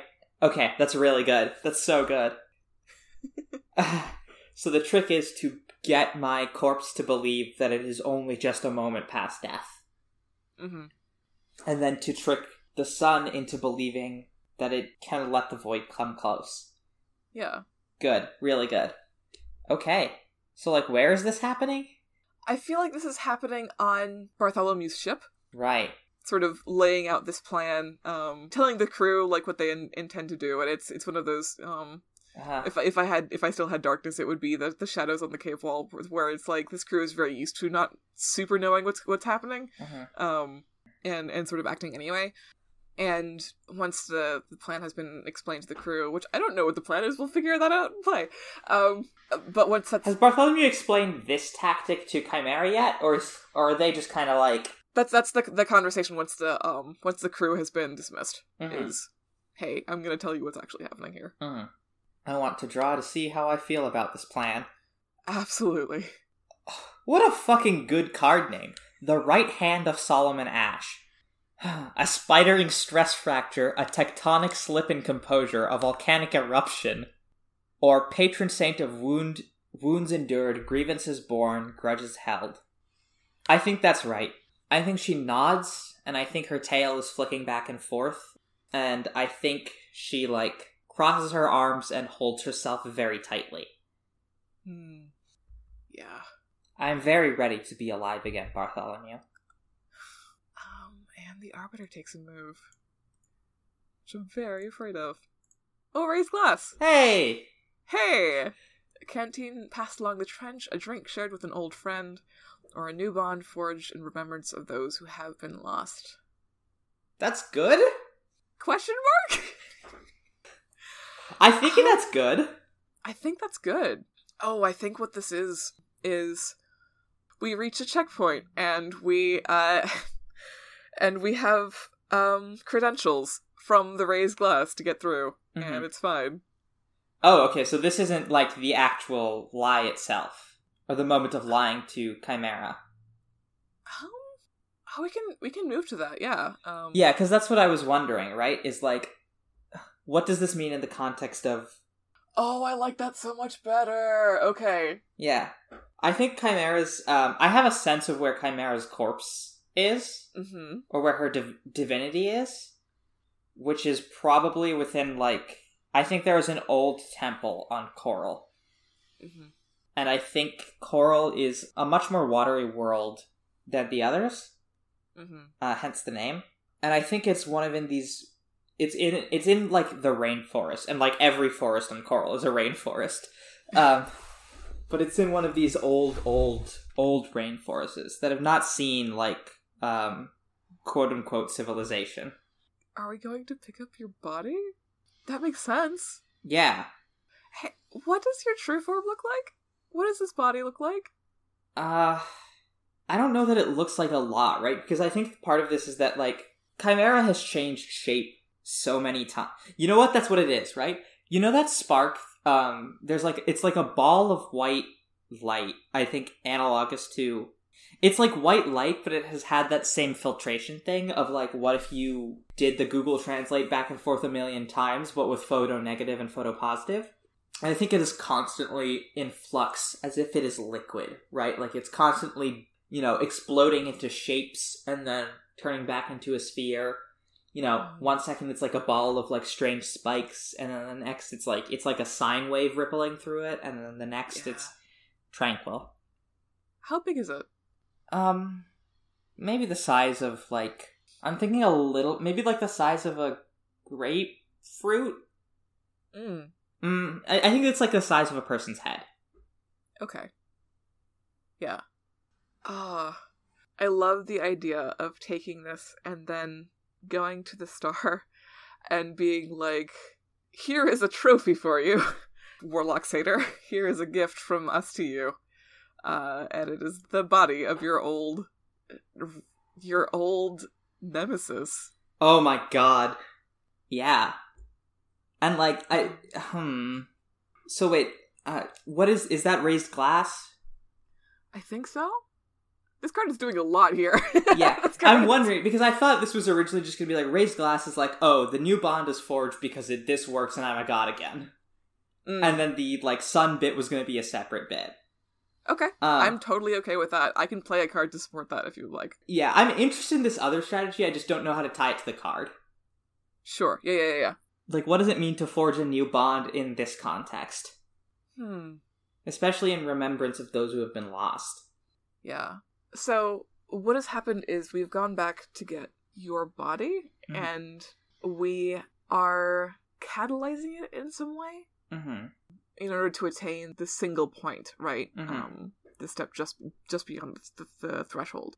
Is this a connection that happens between Chimera and Lax? Is this something that happens That feels right. Yeah. Yeah, that's why, I came to Bartholomew Lax, the best liar in this system. That feels like the connection, that feels thematic. I'm gonna draw to reflect then. What does that do to me? Magician, skillful and clever, a scientist, a pragmatist. Oh, this is a great card for this. Smoke and mirrors, an entertaining liar, misdirection, and sleight of hand. So you just feel fucking great about yourself, don't you? I feel so good about it, but also the thing is that, I want to see how I feel. Keep going. I am made distinctly aware of, like, I feel like I'm laid bare to some extent. Like, you can tell just how much of this I have been making up from the start. Mm-hmm. And that, no magician likes to share their secrets, and so this does not feel extremely good from that respect, but, there's also this pride in it. Yeah, exactly. Okay, so mine was Black Book. The one of which is bribes taken, murders bought, secrets recorded. Holy shit. But the other one is an old memory, a family tree, a private journal. And I think Chimera is very much reminded of someone they used to know. And I think I don't know that I super want to go into detail about the memory, but I think it is a happy memory. Yay. I mean, that feels right, because I'm, like, about to come back to life. So there is a sort of joy that I am imposing from the context of the fiction, but I think it feels right. Yeah. I especially like, with the magician of, like, you see all of this, now imagine what I could do if I actually had any of the ability that I was boasting about. Yeah. Imagine what we could do. Mm-hmm. So, we should play from the Arbiter's deck, but I don't know what this answer is for. I don't know what the question is. I mean, so I guess the question is, like, does raised glass bring me back to godhood? That's a real good fucking question. Good. Alright, cool. Or does it need to be another card? What's that? Hey! This is so... Yes! Oh my god, both of these are so... Oh my god. What a good fucking card to pull. So it's luck. It's a placed bet, a lapse in judgment, a false positive, or a called shot, a shifted spotlight, a lucky win. There's something really deeply sad about a false positive. Mm-hmm. A lucky win is nice because it plays into the So now we have a chance to decide the tone of this whole story. We do. Is what we've been asked, is what the deck has just asked us to do. Uh-huh. A shifted spotlight, also interesting. A called shot, also interesting. Yeah. I just, like, I feel like we're deciding here between a false positive and a lucky win. You know what I mean? Yeah. And the rest is kind of, like, detail added to that. Okay, well, let's consider these, right? Let's talk this out. A lucky win means that the thing that Bartholomew thought would happen happens, and you get your divinity back, your immortality back. Which means when you go to confront Satyr, Chimera will be on an equal level with Satyr. Mm-hmm. A false positive is exactly that, except that's just what they think. So I think either way, what we found out here is that they walk away thinking they have succeeded. Yes. And the question is, are they right? I do love very much the concept of Chimera pouring everything she has, thinking that she can get it back. Yeah. Yeah, I feel like a false positive in it is more interesting. Yeah. Because a lucky win just sort of resolves this arc. Whereas a false positive means it can come up again later. Good. Beautiful. I fucking love it. Ugh. Ugh. Poor Chimera. Poor Chimera. Poor Bartholomew. Oh, these two fools. We should pick takeaways. This feels like we should roll into a different scene. Yeah. But this feels right, you know? I'm gonna take the C. I have this manifest, and even if this goes pear-shaped, I can still use it. I think it's too early to take snake oil. A raised glass doesn't feel right, though. You can draw for it if you would like. Yeah, and I don't want to take luck because it feels too easy. If I take luck, then I will be too tempted, I think, to play lucky win just because I want to win. Yeah. I don't think that's not how I want to handle that. Fiddler's Rosin. Making do for want of a Making do, for want of a horseshoe nail, aid promised but never awarded. Holy shit. Oh my god. Or an artist tool to sweeten and empower clarity and strength through friction. Incredible. Oh my god, this fucking... Oh. This deck is handing me tragedy and I am choosing it. Is the thing. Oh, is that what's on the menu? Yes, I will take 2. What haven't we seen the last of? This one feels like luck. Yeah, I'm cool with that. Mm-hmm. So what remains is a challenge, a gift, a revelation, a cataclysm, or a vision, a sabotage. I could see a vision of sabotage for getting into the sun. Mm-hmm. But also we're running on 3 hours now. Yeah, we should cut to the chase, I think. Yeah, so let's start with, let's go with a duel. Did we already use that one? Yeah, we already used that. Okay, so wait, what do we have left? We have a vision, a sabotage, a revelation, a cataclysm, or a challenge, a gift. I am leaning towards a cataclysm? Yeah, I think, no, a revelation, a cataclysm is really good. Okay, cool. In the sense, we don't have to, pick yet, right? No. Okay, yeah, then a revelation, a cataclysm. And this is great because it puts Shadow Thorns and Snake Oil on the Desire, right next to each other. Hell yeah. Which is, the whole thing, right? It is. Wait, there's one thing I'm not sure we established yet. Sure, what's up? What is the lie that Bartholomew told? Oh, God. Boy, howdy.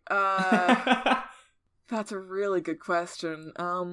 So the lie that Bartholomew told to the witch Chimera was I don't have the words for it.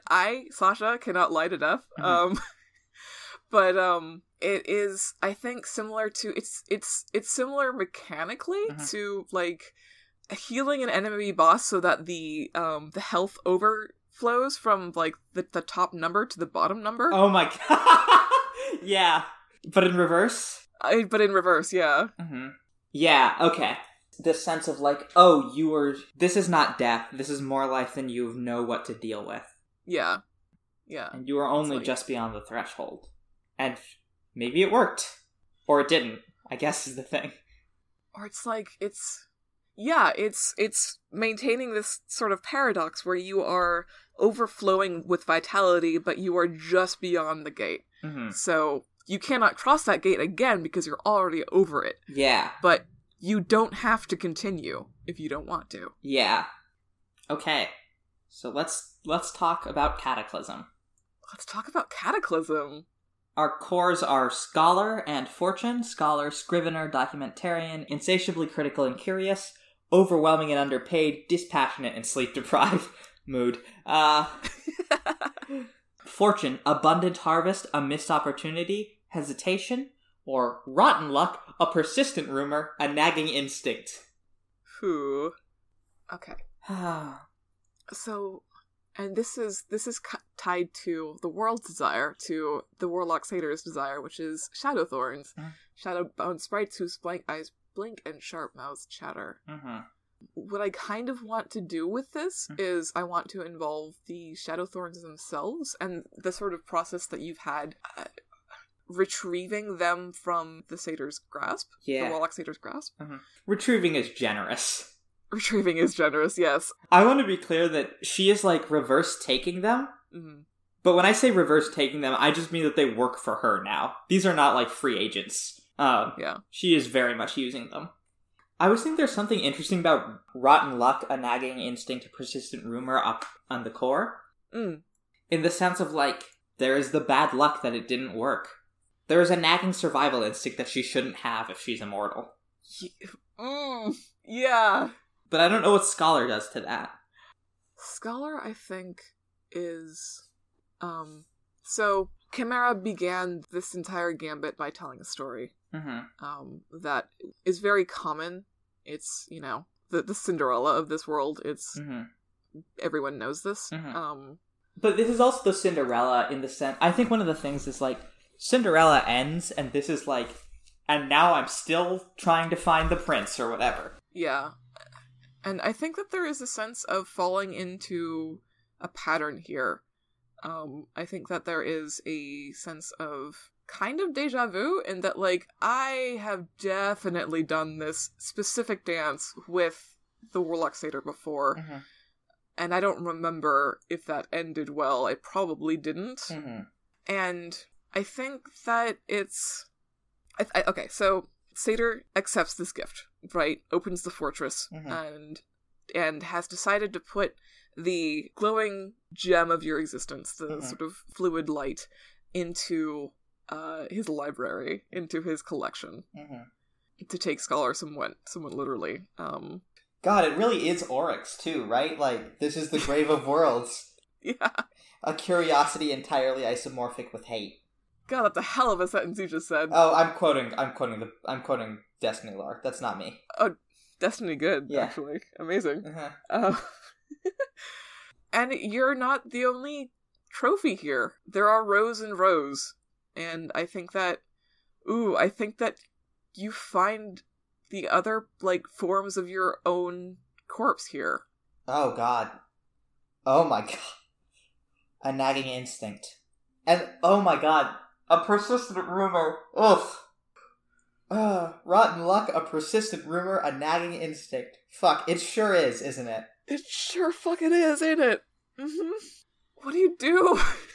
I am overwhelmed and underpaid, I am dispassionate and sleep deprived, and I just, like, I don't want to deal with this, so I take my own divinity, which I think is part of me again. My own divinity, like, these aren't all mine. But I take the one that I just got, because I think it's part of me, and I go to do battle with Satyr. And, like, I may not be a god, but I am still the witch chimera.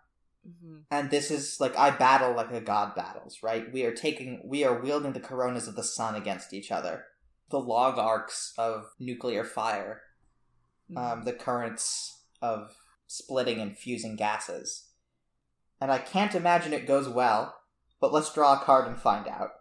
I'm gonna sort of place Bartholomew and their crew in the scene a little bit, which is, for the sake of scale, for the show, right? For the viewer, is the ship. Yeah. Just completely dwarfed by this enormous battle.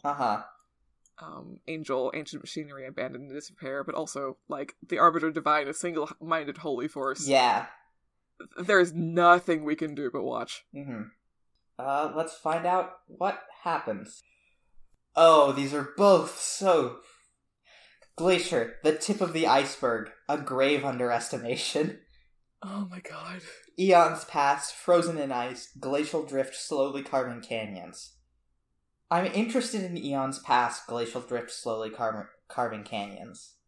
Yeah, me too. I think a grave underestimation is easy to say, oh, I lose. Yeah. Or that you win, really. Like, yeah, and we just throw it at one of them and be like, okay, that's a victory. So let's pivot to something more interesting. So this is on a galactic scale, this fight. It's on the solar system fight, but yeah, I think it's a galactic scale in the sense of we have been at war for so long. But this particular fight is just, like, inside the star system. Yeah. Yeah, God, there's, like, the glacial drift slowly carving canyons of the millennia that you two have been clashing swords, right? Yeah. Leading up to this point. Yeah. Right, there's, you know, I said earlier, a black hole by neutron star by supernova. Yeah. Like, the wreckage of our war is littered across the galaxy. But I wonder if there's a way to make that smaller. Because, to some degree, Satyr has been frozen in ice. I mean, you know, not literally, but they've been trapped inside the sun for so long. I'm gonna do a magic trick. Huh? So, these huge displays of power, these... Oh, okay. Sorry, I thought you meant you, Sasha, were going to do a magic trick. No, Bartholomew's going to do a magic trick. I'm playing magician. These huge displays of power are rippling across the ether and tapping into the sun in a way that hasn't been done before up to this point. And Bartholomew makes a call, and the Veneer Corporation begins its work, and catalyzes all the ether coming off into the void. Oh my god. And is going to starve the Warlock Satyr. Okay. Is that enough? I think it is enough. I think it would work. All that said, I think I have a card to play, and I'm currently deciding. Absolutely. Also, since we're at the end of the game, we should keep our Atropos cards in mind, because that's the last card that we'll play. Yes.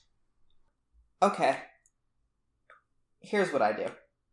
I'm going to play Fiddler's Rosin, an artist's tool to sweeten and empower clarity and strength through friction.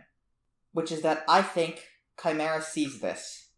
And I think Chimera has decided that she will not let her tools betray her. And I think she puts Bartholomew through... Let me know if this is okay, but I think she puts Bartholomew through an accelerated version of the Thorn process. Holy shit. Which is... She puts him into the shadow state herself, so she can take him back from it as one of hers. Wow.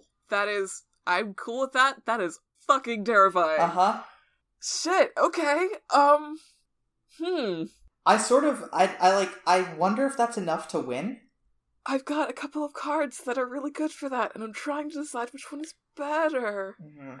I mean, Priestess is also good, crackling with power, mired in blood, melancholic and distant, but like, Godless, a paradigm shift, a loss of faith, a scientific impossibility, and Leviathan, a mindless hunger, a tireless machine, crude oil burning in seawater. Yeah, these are like every single one of your cards implies something fantastic about what happens here. All of these are good is the problem. Mm-hmm.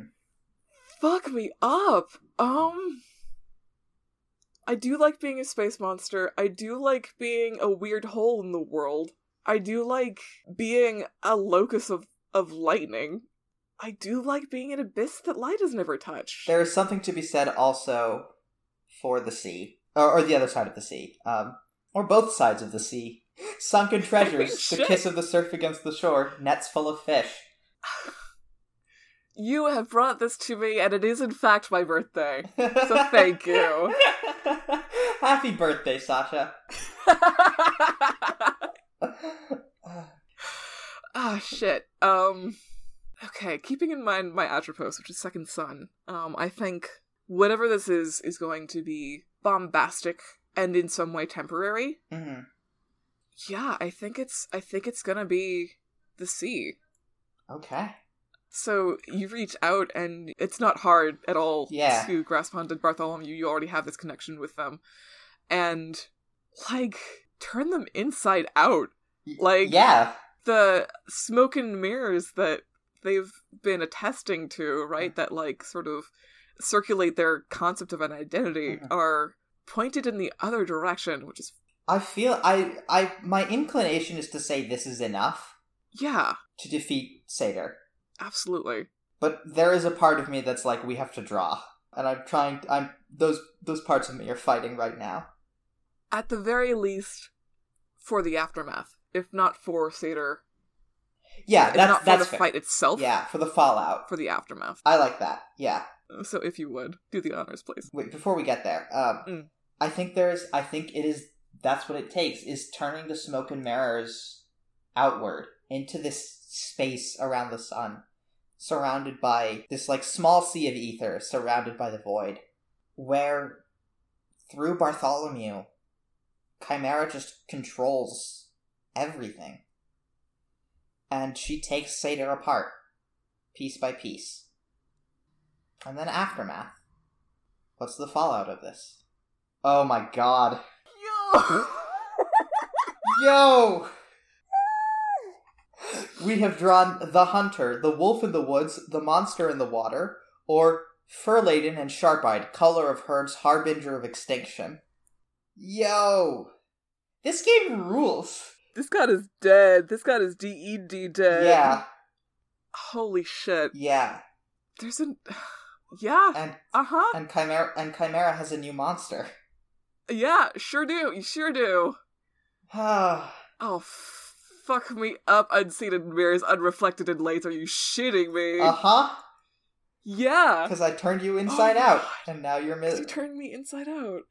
Also, I love Stricken for Mystery here. Yeah. This is my Atropos. And it's, like, everyone knows about this. There are accounts of this forever. Mm-hmm. And there is no doubt in anyone's mind about the Witch Chimera and her power. nothing, no doubt at all. Mm-hmm. But, like, no one talks about lax if they can avoid it. Yeah. And I think my Atropos is progenitor. There's a precedent of familial tie or the water of the womb, or there's a surrogate, a found family, the blood of the covenant, which feels more right. I think this is the sort of birth of the faith of the witch chimera. This is the birth of sort of a new faith, of the faith of monsters, as it were. So good. And, like, Bartholomew Lax is the first angel.